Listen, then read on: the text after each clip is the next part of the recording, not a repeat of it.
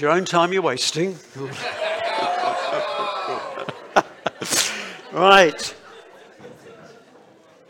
We're in a series of big questions. And today, to grow or not to grow?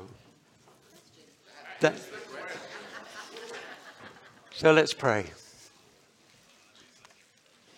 For God does speak. Now one way and now another.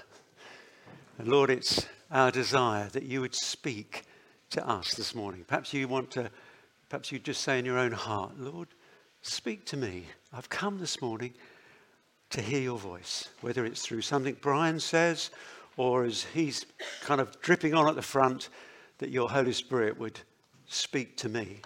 Lord, speak to me. Speak, Lord, your servant is listening. We ask it in Jesus' name and for his kingdom in our lives. Amen. To grow or not to grow. In his letter to the early Christians in Colossae, Paul reveals his life mission. He says, him, that is Jesus, we proclaim, warning everyone and teaching everyone in all wisdom, that we may present everyone mature in Jesus Christ.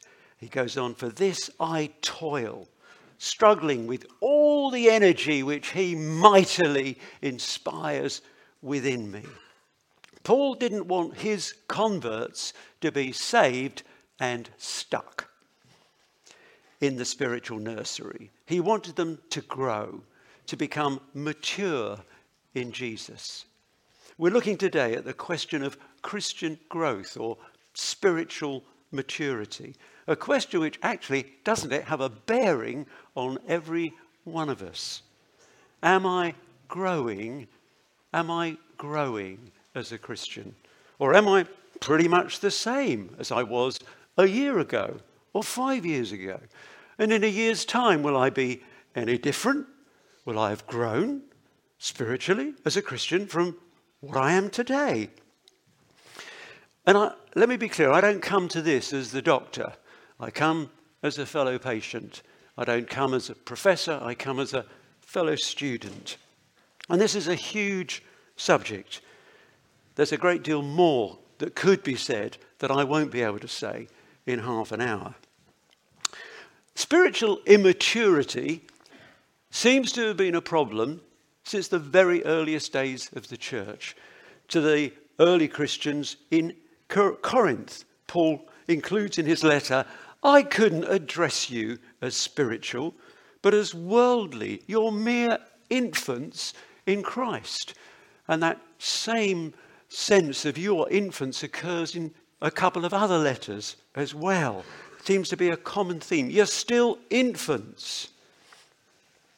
So what does spiritual growth look like?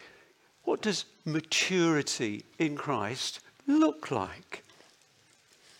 Well, I'm no great expert, but I can make a few suggestions. I'll make three. I think it's the growth of our faith, our understanding of God and his ways, and our confidence, our trust in him and his ways. I think secondly, it's got a lot to do with our character, who we are, the kind of person that we are, and thus, out of our character, how we live each and every moment of our lives. My understanding is the one thing that we'll take out of this world, and I remember a little story of Tom, Dick and Harry, Harry was the one with all the money, but he died. Tom said to Dick, he's died. Dick said, what did he leave? Everything. But the one thing we don't leave, I believe, that we take into eternity with us is our character, who we are. And I believe that this life is, well, this is just the preface, isn't it? Our time here is just the preface to the big book of eternity. And the one thing we'll take with us is our character, who we've become in this life. That was secondly, our character. Thirdly, spiritual growth. I think it's got to do a lot with our love for Jesus. Do you know, in his final prayer, in John 17, there's a long prayer of Jesus before he's arrested and goes to the cross. And do you know what the final prayer is in his prayer? He says, Father, that the love that you have for me may be in them. Jesus prayed something quite incredible, that you would love him in the same way that the Father loves him. Spiritual growth, I think, has got a lot to do with our love for Jesus. So, how? How can we foster and encourage our own spiritual growth, and indeed the spiritual growth of others? Well, I've got 5 points to share with you today. Firstly, the essentials. When I became a Christian a few years ago, quite a few years ago, I was told, you've been born again. You're a newborn. And what happens when newborns are left to themselves? They don't do well. What does a newborn need? What's the first thing, vital thing a newborn needs to do? Breathe. Yes, thank you. Newborns need to breathe immediately, constantly, and unceasingly. And I was taught that my new breathing is prayer. No surprise then that Thessalonians tells us, pray without ceasing. I was also taught that I need sustenance. 1 Peter tells us, like newborn babes, eagerly desire the pure spiritual milk of the word, that by it you may grow up. Both of these topics, prayer and the word, could have a sermon series of their own. But very briefly, pray without ceasing. Well, what does that mean? What does that look like? How would you do that? I think it's got something to do with keeping the line open. You know, I think of Adam and Eve and how they got led astray because they dropped the line, they dropped the call, they listened to another voice. I think we can imagine ourselves as soldiers on maneuvers with a headset like this, constantly in contact with HQ. You know, like your mobile phone. You know, you're sitting there, you think your mobile phone's doing nothing. Your mobile phone is constantly and busily checking in to the network. Not necessarily needing anything to say. It's going, have you got any messages for me? Any emails? Any texts? Anything for any of my apps? It's doing that all the time. It's checking in. It's like every mobile phone has a little chip in it. That's its dedicated job. I call that the Intima chip, that it's keeping intimately connected to the network. And when God created us, he put something like that chip in us, a desire to stay connected to him. Pray without ceasing. Keep the line open. Don't do what Adam and Eve did. What did they do? They hid. Don't hide from God through your daily life. Keep the line open. Our air is prayer. And our food is God's word. And if we don't eat, what happens to you if you don't eat? You don't thrive. You don't grow. We read, man shall not live by bread alone. We need a daily diet of God's word. Do you like going a whole day without eating? I know you do sometimes, because you choose to do that for good reasons. But seriously, do you go a day without food willingly, happily? Jesus said, man shall not live by bread alone, but by every word that proceeds from the mouth of God. So we read the Bible. We open the Bible every day. And I'm going to tell you that when I open my Bible each day, it's not about the black ink on the white page. I want the bread of life. What's the bread of life? Is that the black ink on the white page? No. The bread of life is Jesus. He said it. I'm the bread of life. So when we go to the God's word on a daily basis for our sustenance, I'm looking for Jesus. I want to meet with him. I want to hear his voice. I don't just want to learn a verse for the sake of, oh, that's another verse I've learned. I want to meet with Jesus. I want more of Jesus. What else do we need? Next, we need warmth. That newborn needs warmth, shelter, love, Christian fellowship, meaningful, honest relationships with other Christians, sharing time and experiences. Yesterday morning, I had a wonderful morning. I met with a dear Christian friend. We just met, walked around Nonsuch Park, tried to avoid all the park run people, and we just shared for a couple of hours what's going on in our lives together. And at the end of our big walk round, we walked back to the car park. We just prayed for one another. It was glorious. It was probably the highlight of my week to meet with the dear Christian friend and enjoy some honest fellowship with him. We need relationships with other Christians in which we can be honest and accountable. Just like the members of my body are honest with one another. Do you know that? If my hip is hurting, it's starting to wear out a bit now. If my hip is hurting, it's honest. It says to the rest of the body, I'm hurting. Please stop running. You're wearing me out. Yeah? The parts of my body, actually, I don't know about you, but the parts of my body, do you know how they feel about one another? They're crazy about one another. They love each other to bits. Yeah? We need one another. We need to be in relationship with one another, not trying to live the Christian life in isolation. And of course, that's why we need to be in a small group. But not only a small group. We need to have one or two Christian friends, not just your spouse, your partner, but one or two other Christian friends that you have a real relationship with of encouragement and honesty. So, we need relationships in which we can be honest. And does the baby stay in the cot for the next 70 years? No, of course not. They start by taking a few faltering steps. We all know that to grow and to stay healthy, we need exercise, don't you? You're getting lots of exercise. You need exercise. What's a Christian's exercise? Well, it's putting into practice the things that we're learning, also known as obedience, as saying yes to Jesus. We need to say yes to Jesus and serve and follow and obey him. That's our exercise. These are the baby basics of healthy, sustainable spiritual life. Regular prayer, regular word, regular fellowship, and obedience, service. And what's true for babies, is that equally true for adults? Yes. These are the basic essentials of a normal Christian life. If any are missing, health and growth will suffer. So how are you doing on the basics? Pray without ceasing, as good as you can. Keep the line open. Be in God's word. Be in fellowship. Be in service. How are you doing? Give yourself a mark out of 10?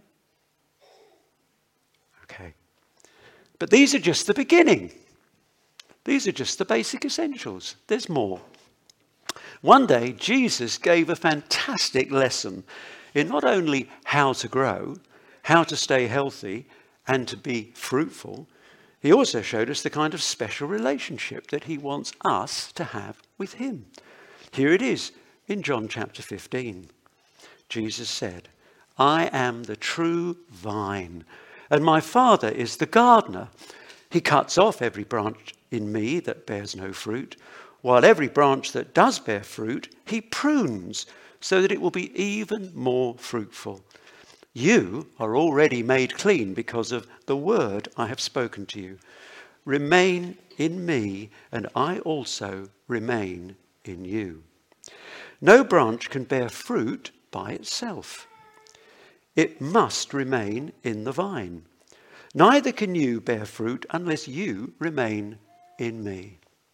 I am the vine. You are the branches.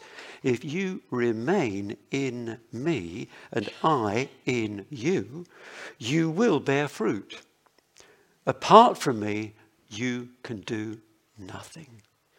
Being a Christian is not an on-off thing.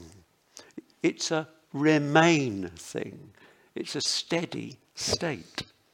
A branch which remains in the vine, in the trunk, as it were, is anchored. It's got an anchor It's steady state. It's resourced. It's getting what it needs from the vine to grow, to bear fruit. How? By remaining in. The only way isn't Essex. The only way is in.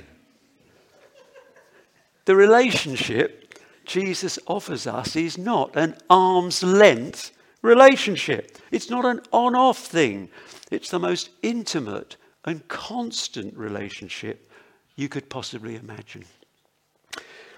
If we read the New Testament with our eyes open and our brains switched on, we discover something that's constantly repeated. It's the central controlling idea that runs through the New Testament.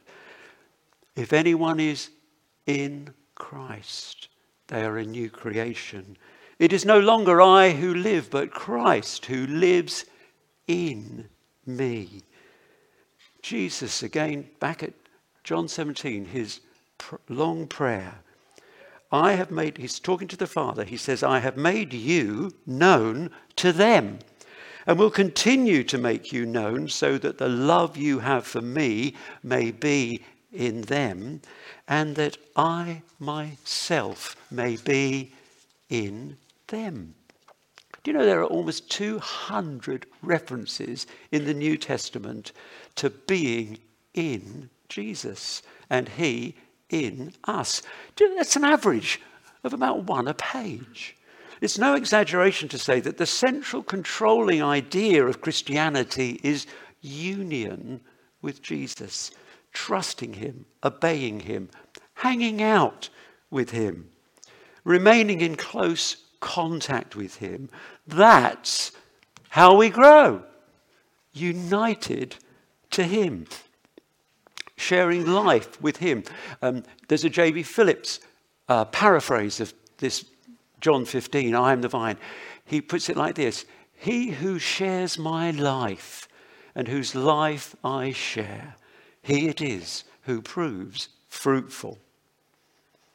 Next, the growth is in the grit. Research has found there is one common characteristic of successful people. What do you think it is? Intelligence? Good looks? IQ? EQ? Research, looking at thousands of successful people, finds the one common denominator is, interesting, resilience. Grit. There are many Bible stories of people who God led through trials and suffering because he was preparing them to grow, maturing them to do something great.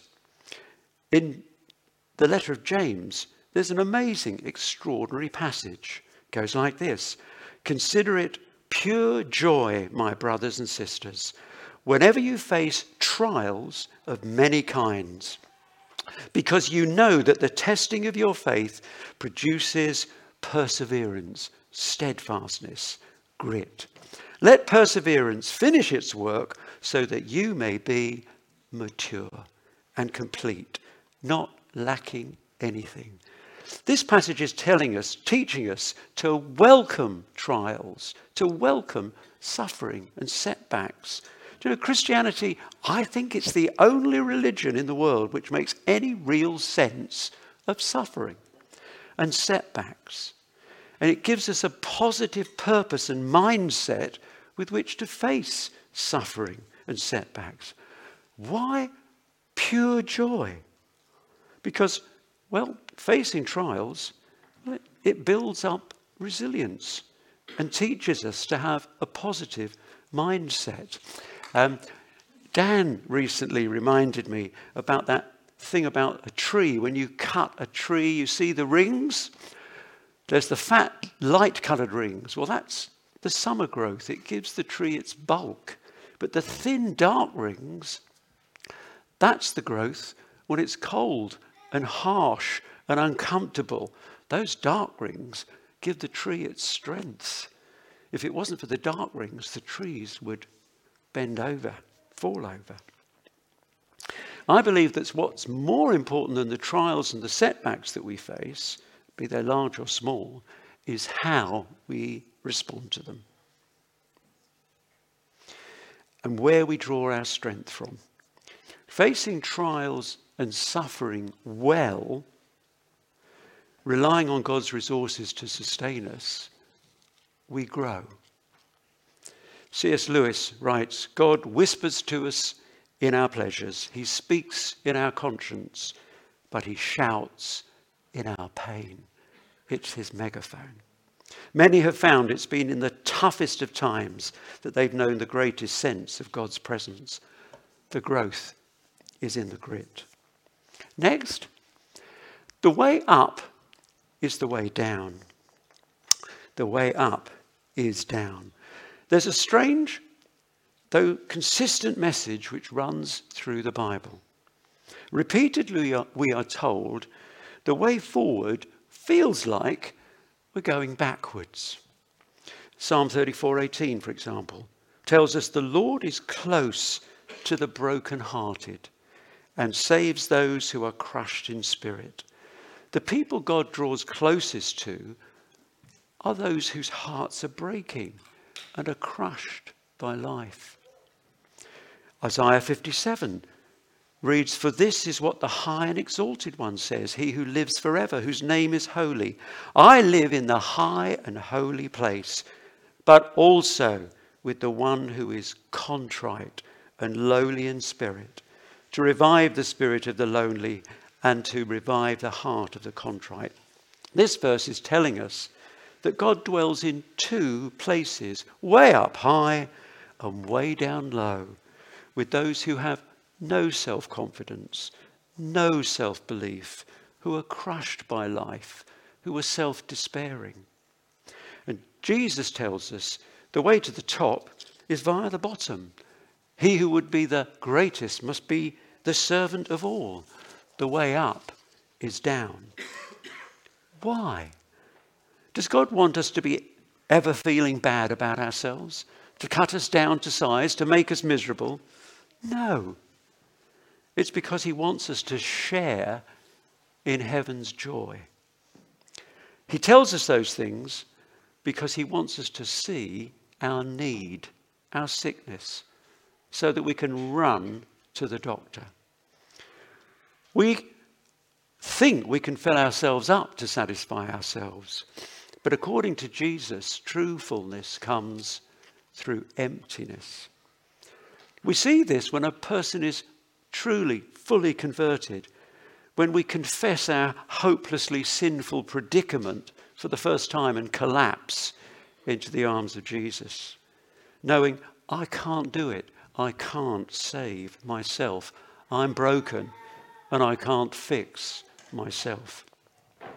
Having an okay attitude, oh, I can do it, I can manage on my own, is not the path to spiritual growth. Despair of myself and my inability to make it on my own feels uncomfortable because it ruffles my ego. But it's a vital and healthy step on the way to growing in Christ.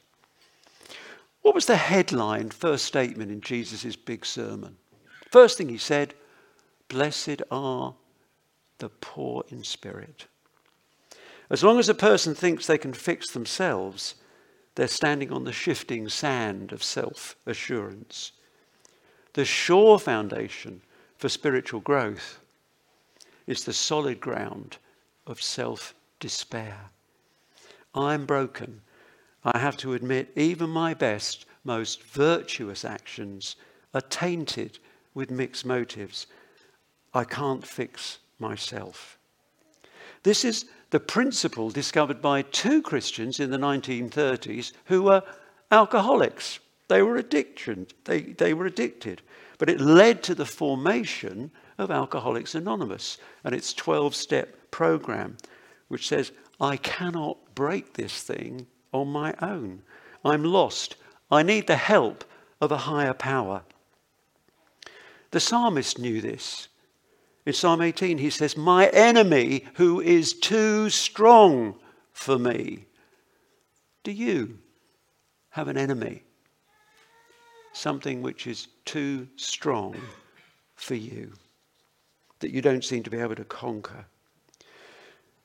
The salvation that Jesus offers isn't a little assistance, a little help. It's not a patch-up. It's the rescue of a drowning man. It's not a little enhancement to my life. It's the resurrection of my life. When we come to Jesus for the first and every other time, we don't come looking for a little boost from heaven. We collapse and we cry, I need you. I'm lost without you. And as we'll shortly remember, he gave his most precious and only beloved Son to provide a way so that you could come to him. Self-despair is not self-hatred. No, you're beautiful. You're beautiful in God's sight. He made you in his image. And here we see the extent of his love. That he went to the very limit of the most precious thing that he had. He gave his one and only beloved Son to show his love for you. He's for you.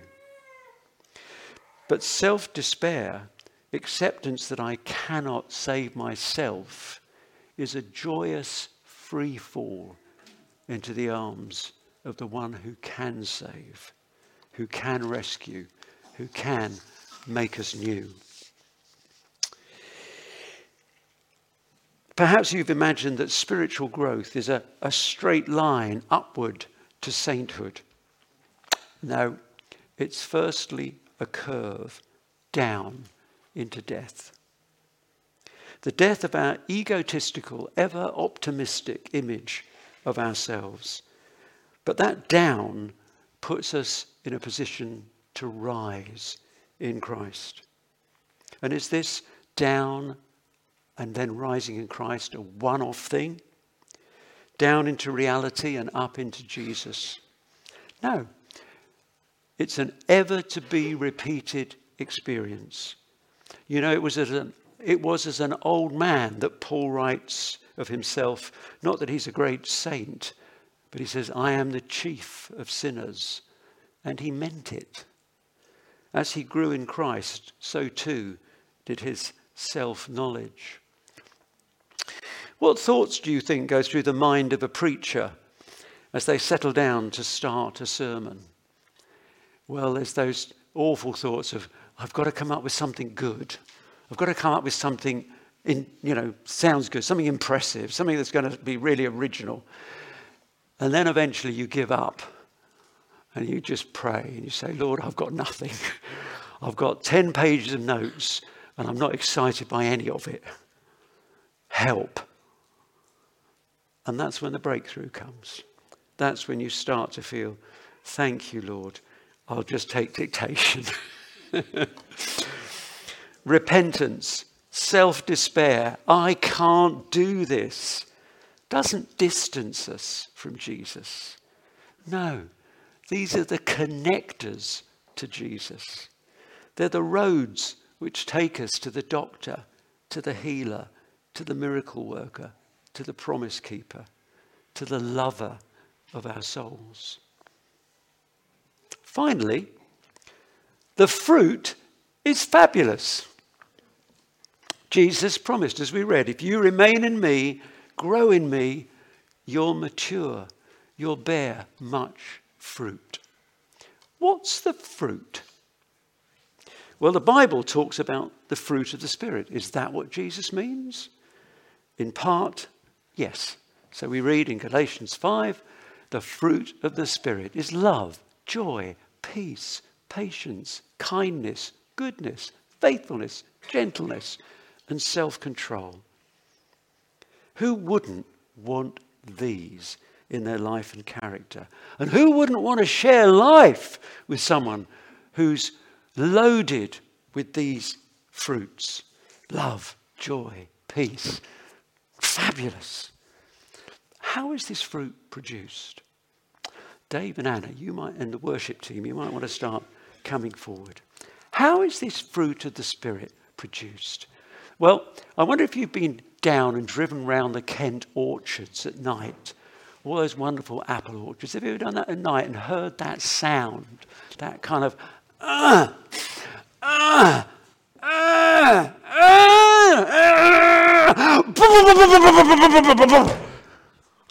as the apples suddenly spring onto the end of the branches?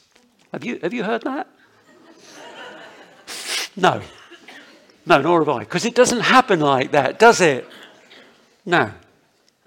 As we remain in Jesus, in harmony with Jesus, staying united with him, that's when the Holy Spirit works quietly within, transforming us. And what does this fruit add up to? If you knew a person bearing this fruit of love, joy, peace, and so on in their life and character, what would that look like? Who might that remind you of? A life full of love, joy, peace, patience, kindness. Might it just remind you of Jesus? Might growing spiritually be something to do with being more like Jesus? And do you know that's the big plan? That's God's big plan. He created you, mankind, me, in his image. But that image got marred because of sin, because of the fall. But he sent Jesus as a second Adam to restore that image, that beautiful, glorious image. And we have this wonderful final verse in 2 Corinthians 3:18. So it tells us, and we all, who with unveiled faces contemplate, some Bibles say behold, reflect, gaze upon the Lord's glory, are being transformed into his likeness with ever increasing glory, which comes from the Lord, who is the Spirit. As we gaze on Jesus, as we behold and reflect and realize again and again, more and more, just how beautiful and wonderful he is, guess what? We are being made more like him. Hands up, who wouldn't want to be more like Jesus? Okay. So, are you going to grow? I hope I've given you a few hints and a little bit of encouragement.